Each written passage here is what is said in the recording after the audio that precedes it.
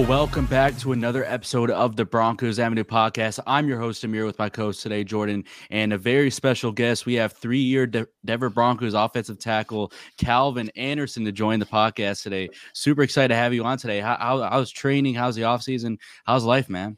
It's been good, man. I came out to California as I usually do in the off season to train, and supposed to be here for the weather, but the weather's been up and down. So I'm hoping that the sun comes back. But it's been good so far, man. It's great to hear. Great to hear you're doing good. I've seen you've been doing like a lot of traveling lately. You want to tell us about that and how that's been going? It's super awesome that you've been kind of going around all around the country, and seems like even out of the country as well. Yeah, man. Every off season, I feel like I try to travel. I mean, I like to travel a lot too. I don't mind flying, and life is short, man. There's so much of the world still to see, so I try to see as much as I can in the time that I have to see it. So, next trip out of the country. TBD, probably me and G's leaving somewhere. So we're going to go on like a trip. That's my guy. But we'll see. All right. Sounds awesome. And good to have you on the pod today. We've had like 5 straight defensive players on the pod. So it's finally good to start talking about some offense today. We've had PJ Locke, Caden Stearns, and now Calvin Anderson. So it feels like we've collected all the Infinity Stones for Texas alumni. So it's awesome to have you on today. But to kick things off, what was it like getting the block for Russell Wilson this past season? Obviously, the big superstar that you guys traded for, all those picks, and just being around him in general. Can you kind of describe that aura that was like, from day one in training camp till getting to, start on the offensive line and play with him in game? Yeah, let me first say, man, y'all got another Infinity Stone to collect because they just signed my boy, Lil Jordan Humphreys, man. So he was my I already hit him up, man. I got to get him on the pod. Russ, man. First and foremost, I think it was pretty surreal. I remember where I was literally out here and actually in California with Garrett when the news broke that we got Russ, and Russ is a leader before anything else. I mean, obviously he's a man of God and he has all his personal stuff, but I think from a football standpoint in the locker room and in the building, he's a leader. That's the first thing you realize about him, and he has that energy, he has that aura. As soon as you're in the building with him and you're on the field with him, in the classroom, learning plays with him, he's a leader. So, I really like and respect that about him. And I think he continued to carry himself as a leader, no matter what the situation was during the season. Obviously, not the season that any of us wanted, but I think that his leadership never wavered, and that's something I can really respect about Russ. A lot more personable than people think. I obviously had the time and the opportunity to spend a good amount of time outside of the building with Russ. And, he's a genuine person. I think that goes unnoticed. It flies under the radar because he gets a lot of flack for his play. And, people say whatever they want about Russ. But I'd say that Russ is a very personable guy. And, I appreciate that he sticks to and remains to being who he is, regardless of, the feedback he gets from other people. He's not looking to impress anybody. He's looking to take care of his family and play the best football he can. So I have a lot of respect for that. Yeah. Like when you say that, it brings back the memories for all the season. And even now in the off season, everybody just bringing out different type of rumors about Russ, how he's a bad leader, the stuff going on within the organization, and talking about how his fundraiser, his foundation is basically a scam. It just seems like every angle they've attacked him. And, it's just, I give him his props. He's kind of taking it to the chin, and he's like, just moving the way how he's supposed to move, and he hasn't let it affect him or anything like that. So I commend him for that. Yeah, you and me both. Yeah. But going into last season wasn't a season that we all wanted. We all had high expectations. It didn't go the way we wanted. A lot of big changes happened so far in the offseason. Have you had a chance to meet any of the new coaches? And how do you feel about the new coaching staff? Yeah, I think they're in off-season mode right now, so they're probably waiting to do all of the team meetings and interactions with the players, and they're waiting for that until everybody's in Denver probably. But I've seen a lot of the moves, and I think Denver is moving in the right direction. I think George is a good leader of an organization. And so I think that, especially from a player personnel standpoint, he's going to get the right players in the building. And then, obviously with Sean coming, a lot to be excited about yet again in Denver, right? So, you know, we'll see what moves are left to be made. We got free agency starting this week, tomorrow actually, with tampering. So we'll see what moves are left to be made. But I think it's an exciting time in Denver. Okay. Yeah, so I want to talk about this photo that went around. I'm not too sure if you've seen it. It has to do with our divisional rival, Kansas City Chiefs. I'm not too sure if you've seen it. Actually, an Instagram follower sent it to me, and it went a little viral on Twitter and Instagram. I want to pop it up on the screen right now. So it was basically the Kansas City Chiefs in practicing with what looked like trash cans with Broncos offensive lineman on there. You can see you on the very far right there. What do you got to say about that? I don't know if you've seen that, but they're doing us a little dirty, man. Yeah, well, good to know that we're motivating another team, man. I can't speak too much to it. I don't know what the motivation is, so I won't make any prejudgments. But yeah. Yes, yeah, that's crazy. I'm not gonna lie, I can't stand the Chiefs. But Calvin, you came into the league undrafted. You know, you obviously had a chip on your shoulder. Can you give us, your first initial reaction? You know, when you found out you were gonna become a Bronco. Yeah, I remember it was week 5. Actually, I went to the Patriots first after the draft, and I was really shocked I didn't get drafted, but you know, I had like 10 or 12 teams trying to sign me right after the draft. So, you know, I had to kind of focus on that as opposed to being upset about not being drafted. Ended up picking the Patriots and went there. And after a few days, they were actually signing a former Bronco, Jared Veldheer, to play tackle. So they signed him and cut me. I was the only rookie offensive tackle that had no guaranteed money. So they cut me. I was claimed off waivers by the Jets. So I went to New York. And funny enough, like a week later, Jared Veldheer retired. So he had signed a deal, then he retired, which was crazy. But I had a good preseason with the Jets. I was balling. I was playing a tackle and guard. Actually, that was the only time I ever played guard.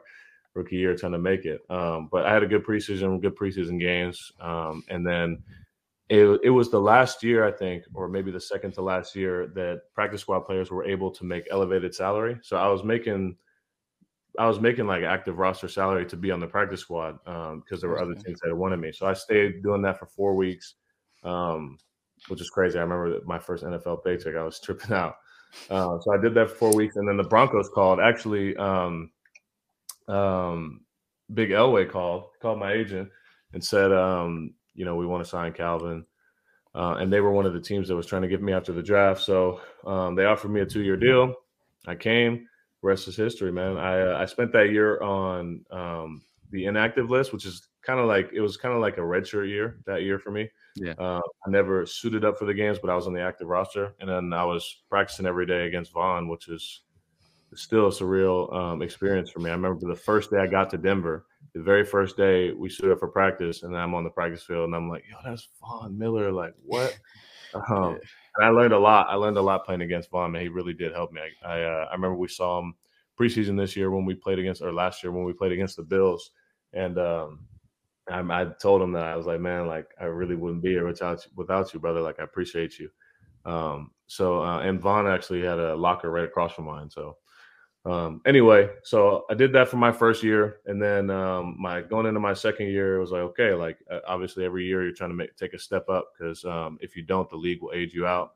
And so my second year, I was trying to develop a role for myself. Obviously, I had Mike Munchak, who I still think is such a great coach. Happy to have played with him. Still waiting to see if he's going to come back to the league at some point, but maybe I'll call him and ask him after this free agency stuff. But yeah, second year, again, I was playing well in the preseason. I was playing both tackles, left and right. I had never played right before my first year, so I was developing as, you know, a guy who could play both. And Munch helped me with that a lot, and ended up making the team second year again.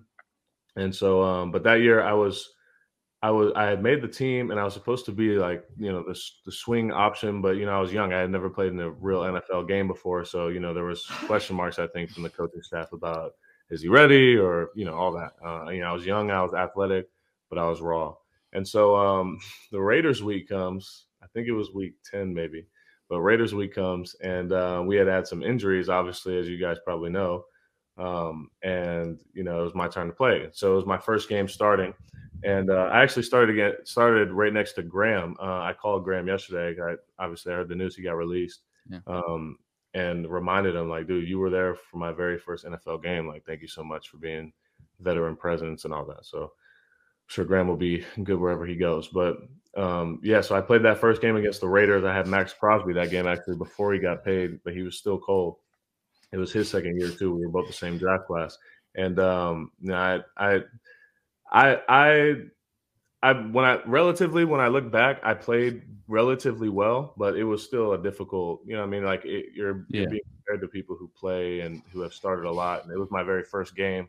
I didn't allow a sack, but I still, I had some iffy play at the end. But I was happy with it because I was like, man, I got my feet wet, and it was my first time starting. And it wasn't like I was prepared to start the whole year. It just all of a sudden happened because we had some injuries. So I played my first game. That went well. And then a few weeks later, actually, Garrett's my boy, by the way. I was actually living with Garrett at the time. Mm-hmm. That's a conversation for another day, I guess. But Garrett had gotten the flu or he got some sickness or whatever. Maybe it was food poisoning, some sickness when we played Carolina that year. And I was the backup at left. There was nobody else that was back and left up. So Garrett went down the morning of the game. So that's what threw everybody off because he got sick the night before. And in the morning, they were like, yeah, he can't play. So on the bus going to the stadium to get ready to play, I get a call from Munch. And he's like, hey, did you hear the news? And I was like, no, I didn't hear anything. He was like, well, your boy he's down. He's got a stomach bug. He probably ate something bad. Were you ready to play? And I was like, what? In the NFL, listen, in the NFL, if you're not the guy who's starting that week, it's not like you're getting the reps or that, you're going to game plan for you. It's the game plan for somebody else. And so he told me, he was like, yeah, we need you to play. And this is like 30 minutes before we're going to get to the stadium to get suited up, to do our warm-ups and get ready to play. So I had to flip a switch, but I remember it was like a defining moment in my career because I made a decision, and I had a decision to make.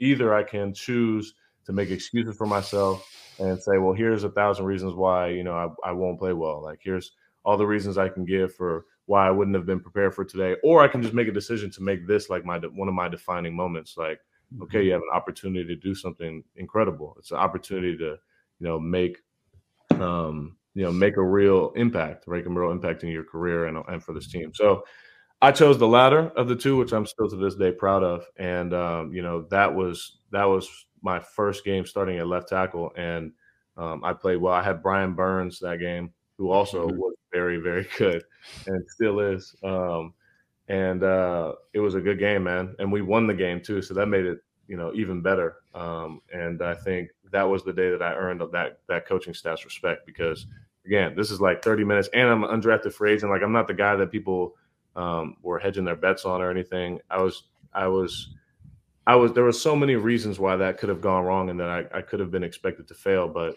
I just didn't. And I chose not to fail. I chose to face the opposition and overcome it. And I'm glad I did. So I ended up playing really well that game. Those are the two games I started in 2020. And the next year I got tendered and I was a restricted tender. So I stayed on the team, made the team again. I was actually competing the next year for the starting spot with Bobby Massey, OG. He's not there anymore, but he's an OG. And I thought I was going to get a real chance to start that year, but they went with the seasoned veteran, which I understand. So I was backup swing again. I swing in both sides, but I was the first one up at right or left, and then ended up playing 3 games that year. The first game I played was the Cowboys game, and we ended up smacking the Cowboys. That was such a good game. And that was probably the best. That was my best game to date at that time, was playing against the Cowboys. I remember that was like, I was playing left tackle in that game, and I had Randy Gregory, actually, who's now our teammate. And that was at the time my best game. Like, he didn't get any sacks, he had no pressures. Like, it was one of those like lockdown games.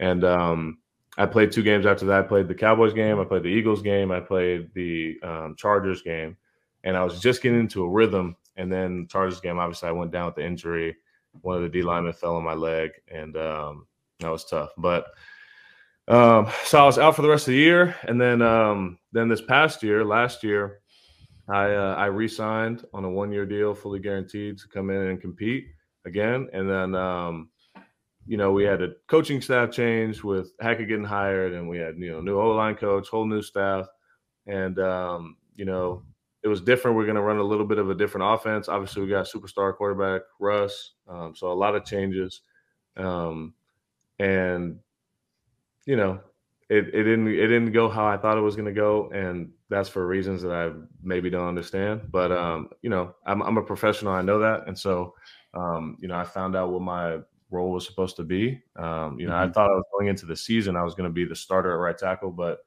for whatever reason, that was changed at the last minute.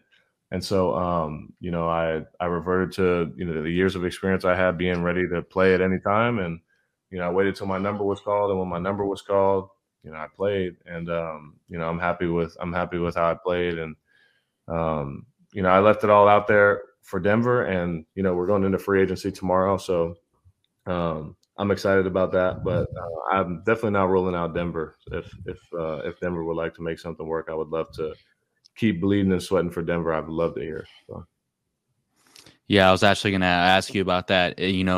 Obviously free agency kicking off tomorrow. Has there been any conversations with you, George Payton, your agent, Bob, potentially coming back here? What does that kind of look like? Because I know I'm speaking for all Broncos country when we want you back here. Yeah, I mean, there's always conversations. It would have to be the right situation. I'm at a point in my career where I'm like, I got married this year, which is crazy. I got married this year. Yeah, congrats. I'm starting a family soon, so I got to start thinking about things that are a lot bigger than just me, and what I might want, what my intentions might be. And so it's got to be the right situation. Now I know I've proven that I can start, and so I want to show in an extended period of time that I can start game after game and have people prepping for me, watch my film, and still be able to perform. And I showed that, I think, in a microcosm this year with the six games that I did start. I played against some good guys. I played Chandler Jones, Frank Clark, Josh Allen. It wasn't like I was playing against scrubs. And so, I'm ready to go somewhere or be somewhere where a team believes day in and day out I can be that guy. Yeah, you spoke earlier about Mike Munchak and about him possibly getting back in the coach and everything like that. Obviously he did wonders for you guys on the offensive line, made you guys, jump in your game. Can you tell us a little bit about his coaching style and just any stories you have about Mike Munchak? Yeah, absolutely. So Mike Munchak he's a legend. Obviously a Hall of Fame player, and arguably Hall of Famer as a coach too. And the first thing you realize when you're getting coached by Munch is that he speaks from experience because he played so long. So it's not even just that he played, but he played at a really high level. So he knows what it's like to succeed and ride those ebbs and flows of being good and then not being good. And, he knows what that feels like. And so he garners a lot of respect, I think, right out of the gate with that. But Mike also takes pretty different approaches depending on the guy he's coaching, which I always appreciated because he recognizes that not every player is the same, especially as offensive linemen. We have different body types. Some guys are super fast, some guys are super big, some guys are strong. Everybody has different aptitudes. And I loved that Munch would always, when he was coaching one player, he would identify their specific aptitudes, how they approach the game, wherever they were at mentally, he'd meet them there and then coach from there. And I appreciated that. Not every coach does that. Not every coach is able to do that. When we spent time together, he was very specific about the things that he saw in my game, that he felt like, here's how you can tailor your game to being elite in this league against these players. And then if you talk to somebody like Garrett, or if you talk to somebody like Quinn or whoever, then he can tailor what he's saying and his message to them. And so he can help every individual player improve their game. So I really appreciate that about Munch, man. One thing about Munch, though, is funny enough, all my O-line brothers will remember this. Every single day, especially my second year in the league, I would always come in, and this is COVID now, so we were spread out, so we weren't sitting next to each other anymore. But I would always come in, and I had like a bunch of snacks and a bunch of food that I was eating during the meeting. So I would eat in the mornings. I would come in, and I would always get my cinnamon toast crunch. I get like 3 or 4 of them. because I always wake up late. So I'll come in, I'll eat like 4 Cinnamon Toast Crunch. And Munch is an older dude, so he, his hearing is a little, everything get a little suspect when you get older, and he knows that. So we would be in the meetings, and I would always either be eating my Cinnamon Toast Crunch in the morning or chips and stuff before we go to practice. And so Munch would be right in the middle of, he's coaching, whatever, we're looking at the film, and I'm in the back. It's silent, right? Like, we give a lot of respect to coach when he's talking. It's silent, and I got my bag of chips, and I'm popping my bag of chips open. And obviously, pop a bag of chips open in a silent room, it makes a pretty loud noise. So this, every single time, he would just stop the meeting. Literally, I had to learn to just not take any food in there. He would stop the meeting and just look at me and be like, "No, go ahead. You just eat your food, man. This is your time now." And everybody used to fire me up because I would always bring in the food. Everybody else would eat like at lunchtime or at breakfast time, but I was always bringing my food into the meetings, man. So he used to give me a hard time about that. That's funny. Yeah, that's hilarious. We're hearing a lot of these stories, like kind of in the meetings. I know, I believe it was either Caden Stearns or PJ Locke was talking about how Pastor Tan falls asleep during meetings and stuff. Sometimes is joking around how he has narcolepsy. It's just funny hearing these stories for sure. Yeah. Young boys, man, they be falling asleep. And it's crazy because he's on pace to be one of the greater DBs, in this sport of all time. And to hear these stories, it's hilarious. And he obviously has an incredibly awesome gift. I want to talk about you just from talking to you these first 20 minutes or so. You seem like a very smart person, and just like learning about you ever since I've been following you. You signed here in Denver. You're obviously very well known. You're ambassador with Rubik's Cube. Just solving those Rubik's cubes and stuff like really quick. And where did this kind of interest stem from? Because we don't really see this too often in sports. And would you actually say that level of focus and IQ, solving those Rubik's cubes and whatnot, can correlate to your game as an NFL player in some ways? Yeah, two-part question. I'll answer both. So I think where the interest came from is I was in middle school. I was like 13 at the time, I think. And one of my friends brought a Rubik's Cube to practice. It was one of my friends on the football team, and he could solve the Rubik's Cube. It wasn't like he was fast or anything, but he could solve it. And I've always been a really competitive person. My dad was military, Army, 23 years, full Fulbright Colonel, retired 2019. He's also a minister and a doctor. And, my dad's shoes to fill are like, probably bigger than this screen I'm showing on right now. But I was always, growing up, and I think I get it from him, competitive. So everything I did, I was competing to win. That's kind of how he raised us, me and my sisters. And so when I came across this, it presented as a challenge that I had not overcome yet. And I wasn't faced with it before, but now that I was faced with it, I told myself, yeah, I want to learn how to solve a Rubik's Cube. I got to be able to do it. And so he taught me, actually. One of my friends taught me. It took probably a few months, but he taught me until I got it where I could do it by myself and not need to ask questions. So he taught me how to do it. And then once he taught me how to do it, I was enamored with it, and I just kept going. I kept solving it. And I was kind of interested in getting faster. And, the Rubik's Cube is an interesting puzzle. There's one end goal, right? That you're trying to solve the Rubik's Cube. You go from, all the mixed up colors to all the colors being solved. But I think it's 43 quintillion or some crazy number like that of ways to mix up the cube. So every time you do the cube, it can legitimately be a different experience every single time. So anyway, I stuck with it, and I got a lot better over the years. And then when I got into high school, actually, the local newspaper, my sophomore year, I was a starting right tackle for the Georgetown Eagles.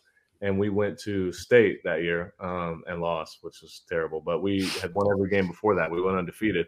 And so while we were in the playoffs, the local news media is always trying to find little stories to do. And they noticed that I was bringing my Rubik's Cube to all the games, because I would do the Rubik's Cube and it would be like a way for me to decompress and calm my mind in a way. Because I think I've always been like a thinker. I think all day long, and in some ways that's like my Achilles heel, because I overthink a lot of things. So which we can talk about that later, because that's a funny reason for why I think me and Garrett are so close. But I was always using the Rubik's Cube as a way to decompress before the game, because it helped me focus. And so they did a story when I was in high school about the Rubik's Cube and all that stuff, which was cool. I was doing it. I wasn't doing it that fast though, but I was doing it, so it became a story. So then when I committed to Rice, somewhere in my Rice stuff right now. When I committed to Rice, every freshman had to do a talent show, and all the guys at Rice knew that I could do the Rubik's Cube. So they were like, you got to mix it up. It got to be something else. Like, we already know about that, Can't just come up here and do the Rubik's Cube. So I spent, I was sitting down with my granddad one day, and my granddad, me and my grandparents were pretty close. And I used to be over there all the time in their house. They lived close to us. My granddad always did Sudoku puzzles. I don't know if you guys have ever done those. Yeah. So he always did Sudoku puzzles. And one day I was sitting down, and he was a math guy too. I think that's where I get my math side from. But we were sitting down one day, and I was looking at him doing the Sudoku puzzle, and I realized it can be kind of similar to the Rubik's Cube if you think about the fact that on each side of a Rubik's Cube, you have 9 squares. And in each square of a Sudoku puzzle, you have 9 smaller squares, and you're trying to get the numbers 1 through 9 in that square, and then concurrently get 1 through 9 across the 3 squares horizontally, and then 1 through 9 across the 3 squares horizontally. So, vertically.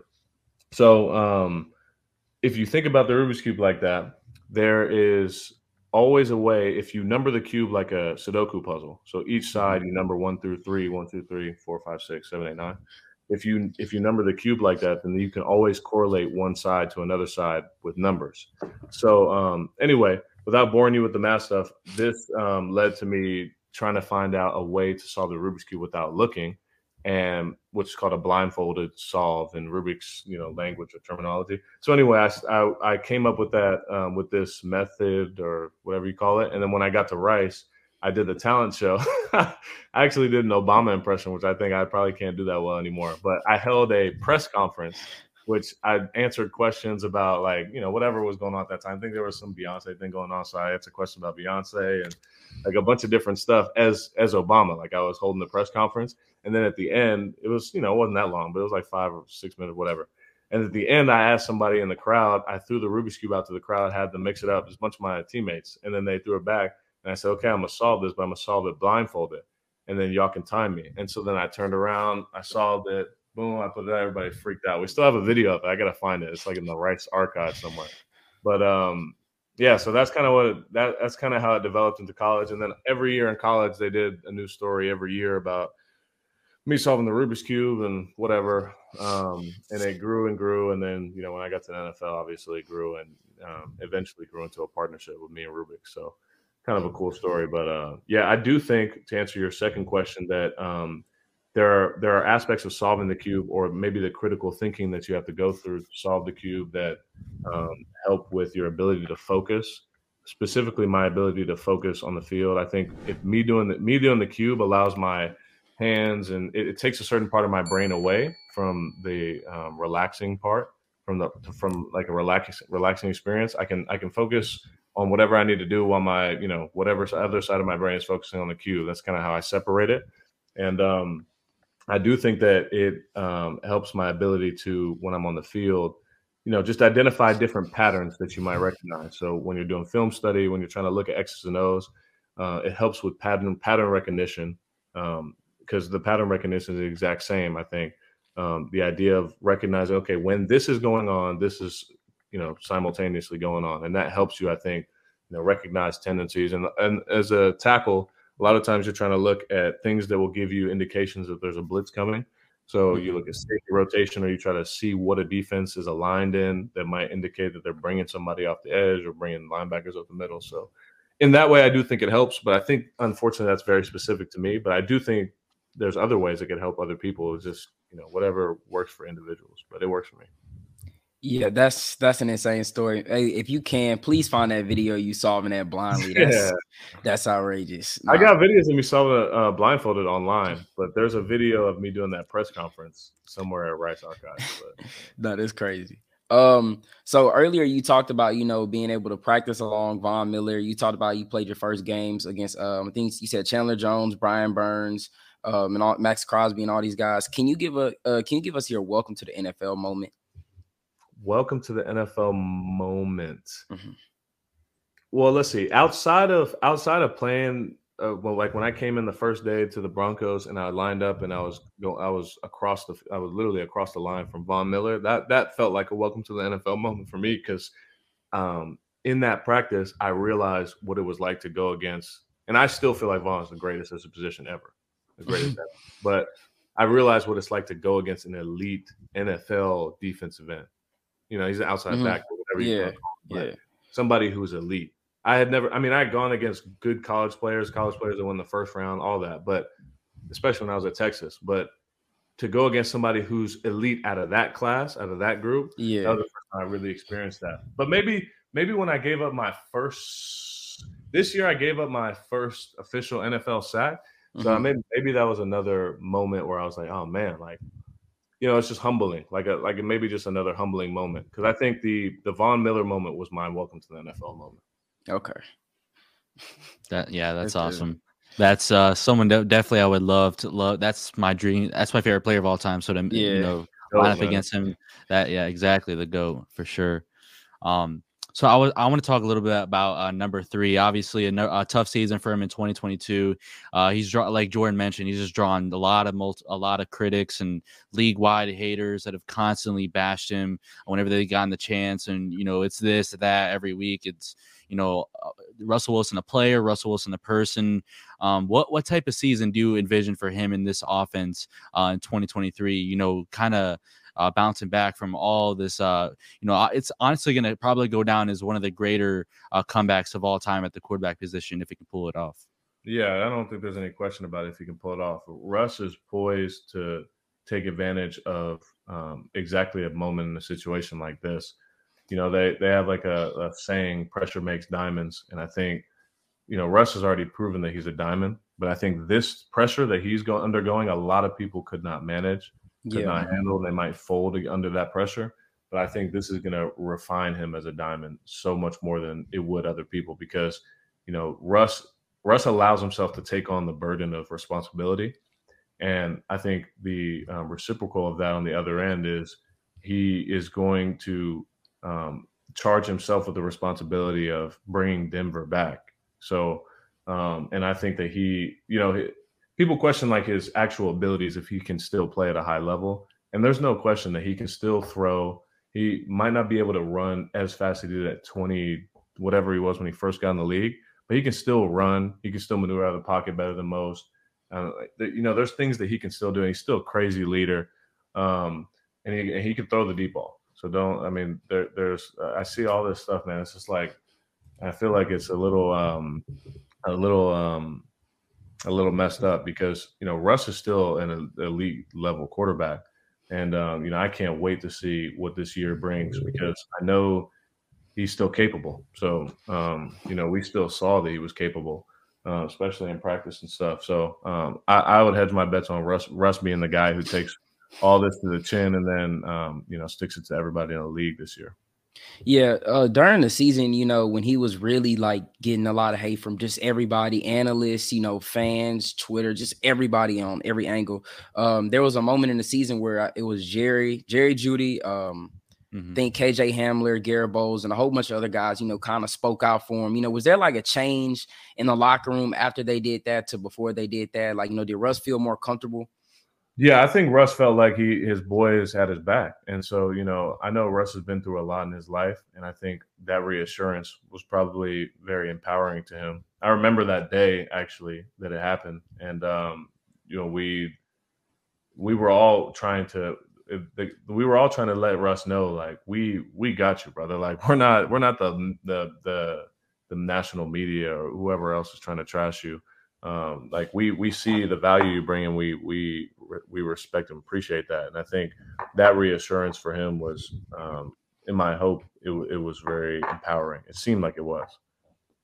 Yeah, I don't know if you, I'm sure you saw the press conference where he was tearing up, just talking to the media. That hurt, man. That, cause like you watch her, and I'm sure for you, the guy who's literally blocking for him, and you're there to protect him, and for him to take that backlash, and he's a guy who's always been smiling, let's ride, and every press conference being the upbeat person, and that day that sucked to see our QB1 kind of get emotional there in front of the media. That was tough. Yeah, it's tough to see, but it was real though, and it was a vulnerable moment, I know, for him. But I think watch out. Yes, sir. Yeah, but he's not playing. He's not playing. Yeah. I really think this season everything is going to be completely different. We got new coaching staff in there, and I think Russ is determined, and I think he's ready just to go and unleash. Yeah. With that being said, I want to ask you, so far since you've been a Bronco, what is your favorite, moment, funniest thing or anything like that that's happened since you've been Bronco? Favorite moment was decimating the Cowboys in 2021. That was such a good feeling because I'm from Texas. I was born in Austin. Yeah. Went to Rice, Houston. I went to UT Austin and back in Austin. Like I'm Texas through and through. Yeah. And everybody in Texas is diehard Cowboys fans. Man. Everyone. It's like a religion out there.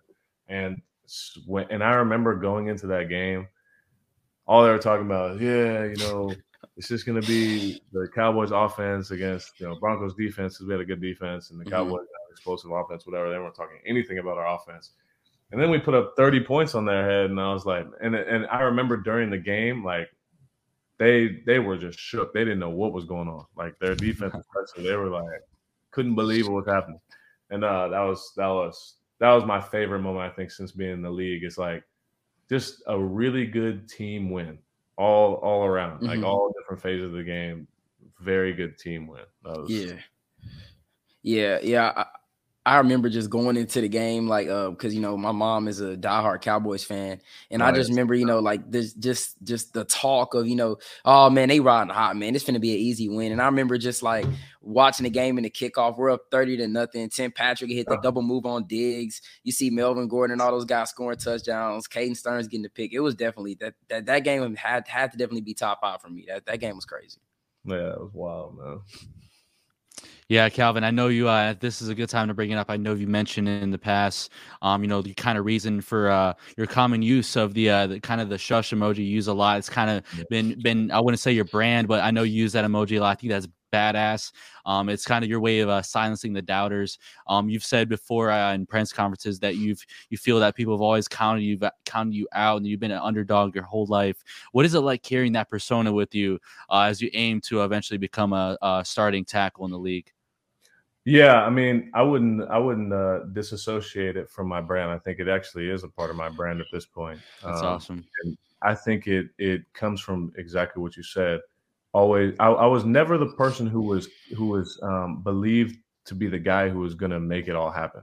And aside from that being my internal belief and the belief of the people that care about me, when I was a high school recruit, and I'll just talk about football for a second. But when I was a high school recruit, I was 2-star, everybody's got their own version of what that looks like for them being counted out. But, I didn't even actually become a 2-star until I was on that All-State team.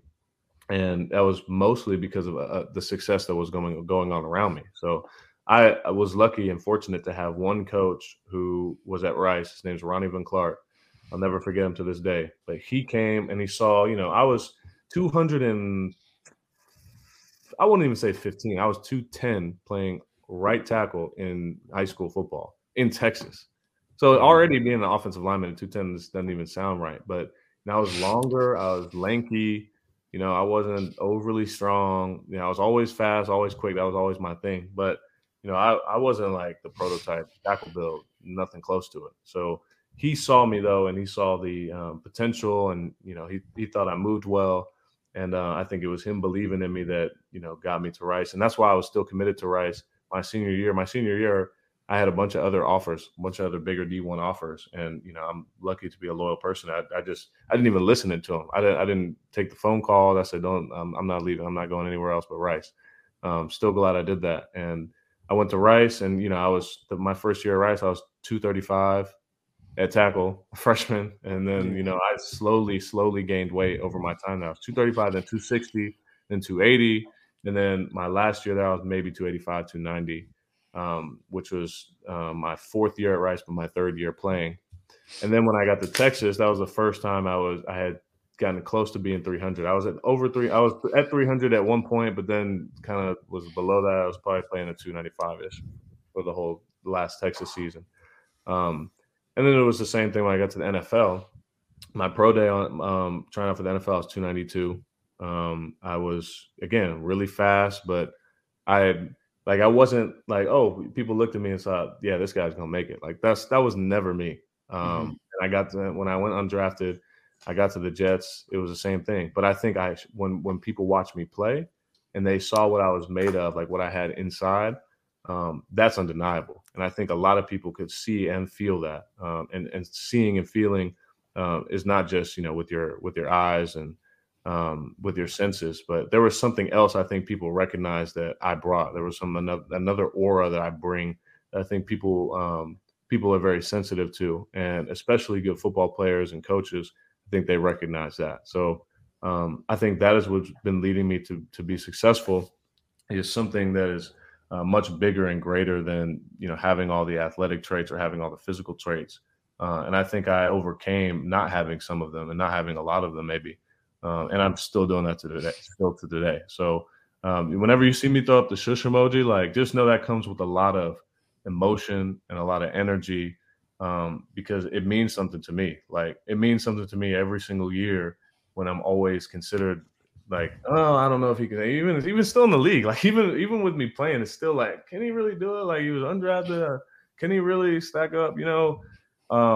And that's why it's just a shush, because the shush means so much more than just it's like, oh, it sounds like it means so much more. There's a whole book of explanation to that shush, and so I'm adding on to that book every single year, every single day. Even with me training, you should see the way I train out here, and I can't wait for this free agency period to be done so I can know what's the next move, and add the next chapter to that shush, because it'll take some time to read, you know what I mean, the explanation for that shush. So yeah, I do think it's a part of my brand. It means a lot, and to carry that persona is to be authentically who I am. So it doesn't feel like I'm carrying something. It feels like I am who I am, and it's an external expression of that. So yeah, that's a really good mentality to have. Like, that's a lot of people can't really figure that out. That's really good mentality to have. I will say, growing up for you, obviously, you're a tackle. What were some tackles that you kind of, just wanted to model your game after, or, just some of your favorite at the position? Yeah, I mean, once I got into watching O-line play, I liked Joe Staley's film, because I felt like Joe Staley had some intangibles too, but I felt like he played similar to how I wanted to play: athletic, fast, getting under people, and he wasn't like the oversized tackle. He was more of a smaller, athletic tackle that was agile. So I always appreciated that in tackles. I even like watching Joe Thomas. I always felt like it was insane that Joe Thomas could take a directly vertical set at just about 300 pounds and still play so well. I always thought that was incredible. Still to this day, I can't believe how he does it. You watch him in his film, it's like, he's not taking an angle set to make it easier or nothing. He's just maybe licking 300 when he's playing. And he's taking a directly vertical set one-on-one on the island with the best rushers and still handling them. I always thought that was crazy. But then there's some OGs too, like I don't want to say his name wrong. I trained with him. He played 20 years in the NFL, and I trained with him when I was coming out of the draft, and I was at the NFLPA game, because that's the game I went to. What's that guy's name, man? I have him written down. I'm gonna forget his name, but he played, I think, for the Chargers a long time, for like 20 years. And he was an undersized tackle, and he played both tackles. He was insane. He's considered one of the best. I also like guys who currently played in the league. Like, I always liked watching Tyron Smith's film, because he was just an athletic freak, and I felt like he set the standard at the position for like a long time. And I know he's getting older now, but Tyron is still, I think, one of the most athletically gifted tackles I've ever seen play. Even when he was coming out of USC, I know he was playing right tackle, but he was just so athletically gifted, fast, and then just locking boys up. I'm trying to think. I think there was one other one I wanted to mention. I always looked up to he's still in the league right now. He was playing to the Cowboys last year, maybe. Was he still in the league? Who is it? Jason Peters. Yeah, I'm trying to remember if did he play for the Cowboys last year? Jason Peters, yeah, he did. Okay, he played guard. He played guard or something, right? Yeah. Jason Peters obviously is like an undrafted legend, so all undrafted linemen should be watching, looking up to Jason Peters, in my opinion. But yeah, to take an undrafted start and turn it into a Hall of Fame career, that doesn't happen, man. So those are some of the guys. For sure. Yeah, that's a good list to have there. I want to talk a little bit about Garrett Bowles before we wrap things up. Obviously, there's some stuff flying around during the offseason. You're always hearing about constant rumors with the Broncos. We heard a little bit about from two members of the Broncos media that was circulating a little bit. One of them being Benjamin Albright, claiming that he was being shopped a few weeks ago. Do you know if there's any validity or truth to this claim? If you've heard anything about that, and speaking of Bowles being one of your guys. Yeah, my understanding is that there's none of that going on, and it's rumors are tough, man, because I think people downplay the impact it has on players when they see stuff in the media, and especially from so-called reputable sources. It's like even the stuff going around right now about our receivers, like I think that stuff really does weigh on the guys. And the idea of being like what we all loved about playing in college is that there's this sense of loyalty that you have. Like you play for a school and you represent that school forever. And unfortunately, it's not the same in the NFL because of the business aspect. So you want to feel like, okay, well, I'm on this team and that's the team I'm on. Like that's who I represent. That and they represent me. And there's a two-way protection that we have over each other. But anyway, I think especially Garrett, Garrett's an emotional guy.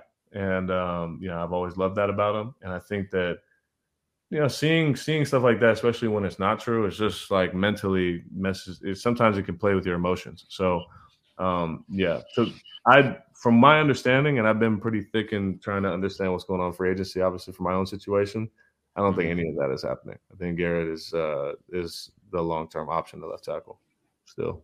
Okay, that's awesome. Yeah, that's great to hear. That's great. Yeah, and I just wanted to branch off that question as well. Obviously, Garrett Bowles, being one of your best friends on this team, what has it like been, getting to play with them? I know during the training camp, Billy Turner, Tom Compton were down, which means you guys were playing you're getting first team reps and on the O line at the same time. Opposite sides of the line. What is that like? And just getting to play with your buddy there in here in Denver. Yeah, playing opposite sides. Something me and Garrett have talked about literally since my first year here. It was nice, man. Like I think both of our goals were at some point for that to be the case and that we could play, start these games together. And, still have hope that could be the case, but it was cool, man. It was, I think something that we had already envisioned. So that now that it was playing out in real time, that was a fun experience. Garrett is Garrett's a very particular person, but he maybe he's an acquired taste for some people. But I think if he did more stuff like this, where he was doing an interview where people could kind of see who he is, I think a lot of people would really enjoy Garrett because he's a very likable person. He's like how you imagine like these big teddy bear. Like when people describe big people that are teddy bears, like that's kind of how Garrett is. Like he's just a lovable person, loves his family. And he loves real hard. He's like a really good friend. But yeah, it was cool playing together, man. I wish we could have played more games together, but it was cool while it lasted. Yeah, that's dope. To have a friendship like that on the team and everything like that's really good because a lot of guys sometimes at the same position sometimes they compete too much and they don't get along. But it's really good to see two guys that tackle, just being able to get along and things like that. Yeah, it was funny. Like when I first came in, that's the thought I had is that we both play the same position. So I'm not sure why that guy is being so inviting of me. And we still talk about it to this day. I think it's rare that people at the same exact. I was playing left tackle when I first got here. I was learning right, but I was playing left. I was the back of the left, and it's I think usually rare that people get along. Especially like when I played against the Cowboys game, I was having a lot of success that year, and Garrett was injured. And he was like my biggest supporter. Like called me right at the game. I knew you were gonna blast that boy. Like he just and I think that part is rare. So I've always appreciated G for that, man. He just genuinely wants to see me succeed, and I think the same about him. And so I think that along with our loyalty and stuff, like some of the shared characteristics we have, have led to us just becoming so close. Yeah, that's awesome because we're always, from the players that we've had on here saying nothing but great things about him. And I heard about Justin Sternad. We had Justin Sternad a few days ago, and he was talking about how on the team flights and stuff, he's back there with a boombox, walking around asking the teammates how they're enjoying themselves, if they're relaxed, how they're doing. It's just awesome, see those you want to see that from your leaders on the team. So he seems like an awesome guy to be around. Would have loved to have him on here today. I would have had some great questions for him as well. Maybe if y'all go live later, I'll be with G. Maybe he'll hop on. Okay, for sure. Yeah. I asked PJ Locke this question when he was on. I asked him, if there was one guy, if there's one guy on the team, that you would love to go out to a party with, and there was one guy that you wouldn't, go out to a party with and have fun with, and the guy that he said he wouldn't was Garrett Bowles. And he was like, look, man, he was like, I'll just tell you, Garrett, he said, I'll just like Garrett. Yeah, you have the clip. I actually have that clip right here. I'll roll it right now. I got a little fun question for you too. Which player on the team would you love to go out, like party with, to the club with? And which player would you never like go out with? Like which player would you never go out and try to have fun with? Garrett Bowles.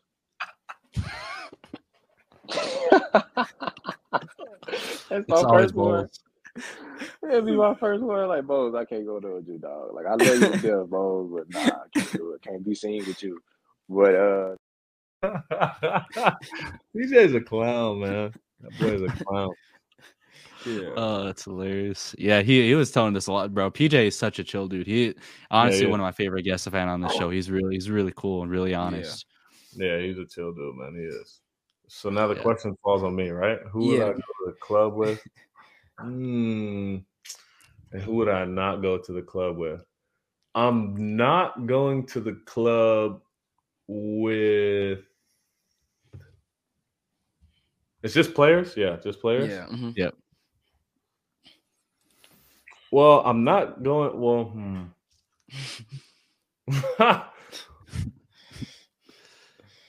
I'd probably go. I would go to the club with.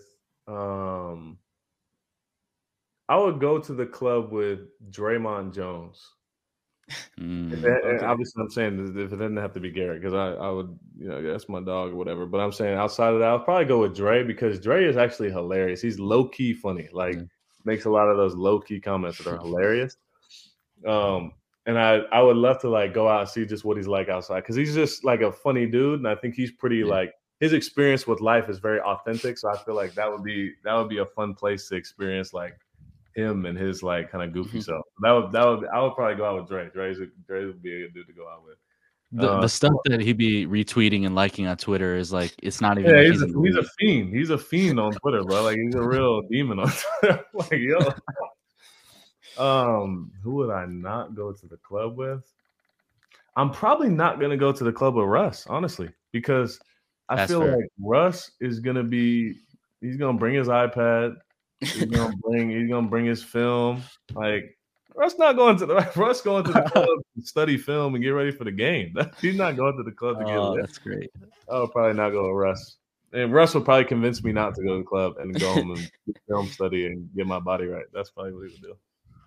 Yeah, that's funny, man. Yeah, so that's it for today. Super excited having you on today, man. Appreciate you taking the time out of your day. I know you're busy, training and whatnot, getting ready for these off-season training activities and everything that's coming up. Hope you stay in Denver here, man. Yeah, really. You scared me a little bit when you're saying it was good while it lasted with Garrett Bowles. I'm hoping there's more coming, man. I'm hoping there's more coming. Yeah, there could be, man. Like I said, I'm not ruling it out. It'll be. You guys know how it is, though. Off season, free agency, all that is volatile. Sure. So we'll see. But either way, I'm excited about the future, and I love Denver regardless. Yeah. Really hope to have you back here. But regardless, I do, hope you get the best opportunity that presents itself in front of you, and, get your opportunity to showcase your talent and your skill and show to these coaches what you can do as a starter week in and week out. So hope the best for you in your future. And thanks for taking time out of your day to hop on here, man. For real. Appreciate it, man. Love the podcast, man. Y'all keep it up. It's awesome. Appreciate it. Yeah, man. Yeah, hopefully, I'm out there one day covering you on the Broncos. There That's kind of my dream, and it would be awesome to be able to do that. And like I said, keep killing it, man. Keep silencing the doubters. Yep. You're really awesome that you carry that brand and kind of mindset with you. It's inspiring to a lot of people. You got tackles, I'm sure, out there who's seen what you're doing and want to model their game after you. I'm sure these guys. I'm sure they see you out there doing what being through the same stuff that you went through. So I think it's really inspiring what you're doing to the generations that are coming up. Yeah, thanks for coming on today, man. Hope you have a good rest of your day with training and everything. If you guys are listening to YouTube, make sure to hit the like button and subscribe if you're listening on Spotify, Apple Podcasts. Make sure to follow over there and have notifications on so you don't miss any of these episodes with Broncos players, insiders, and journalists. Free agency kicks off tomorrow, so we are going to be having plenty of coverage going over who the Broncos are signing, who they should sign, all the wave 1, wave 2, wave 3 of free agency, who they should pick up. Super excited to get all that out for you guys. This is your host, Amir, with my coach, Jordan. Today's guest, Calvin Anderson. To the next one. Peace.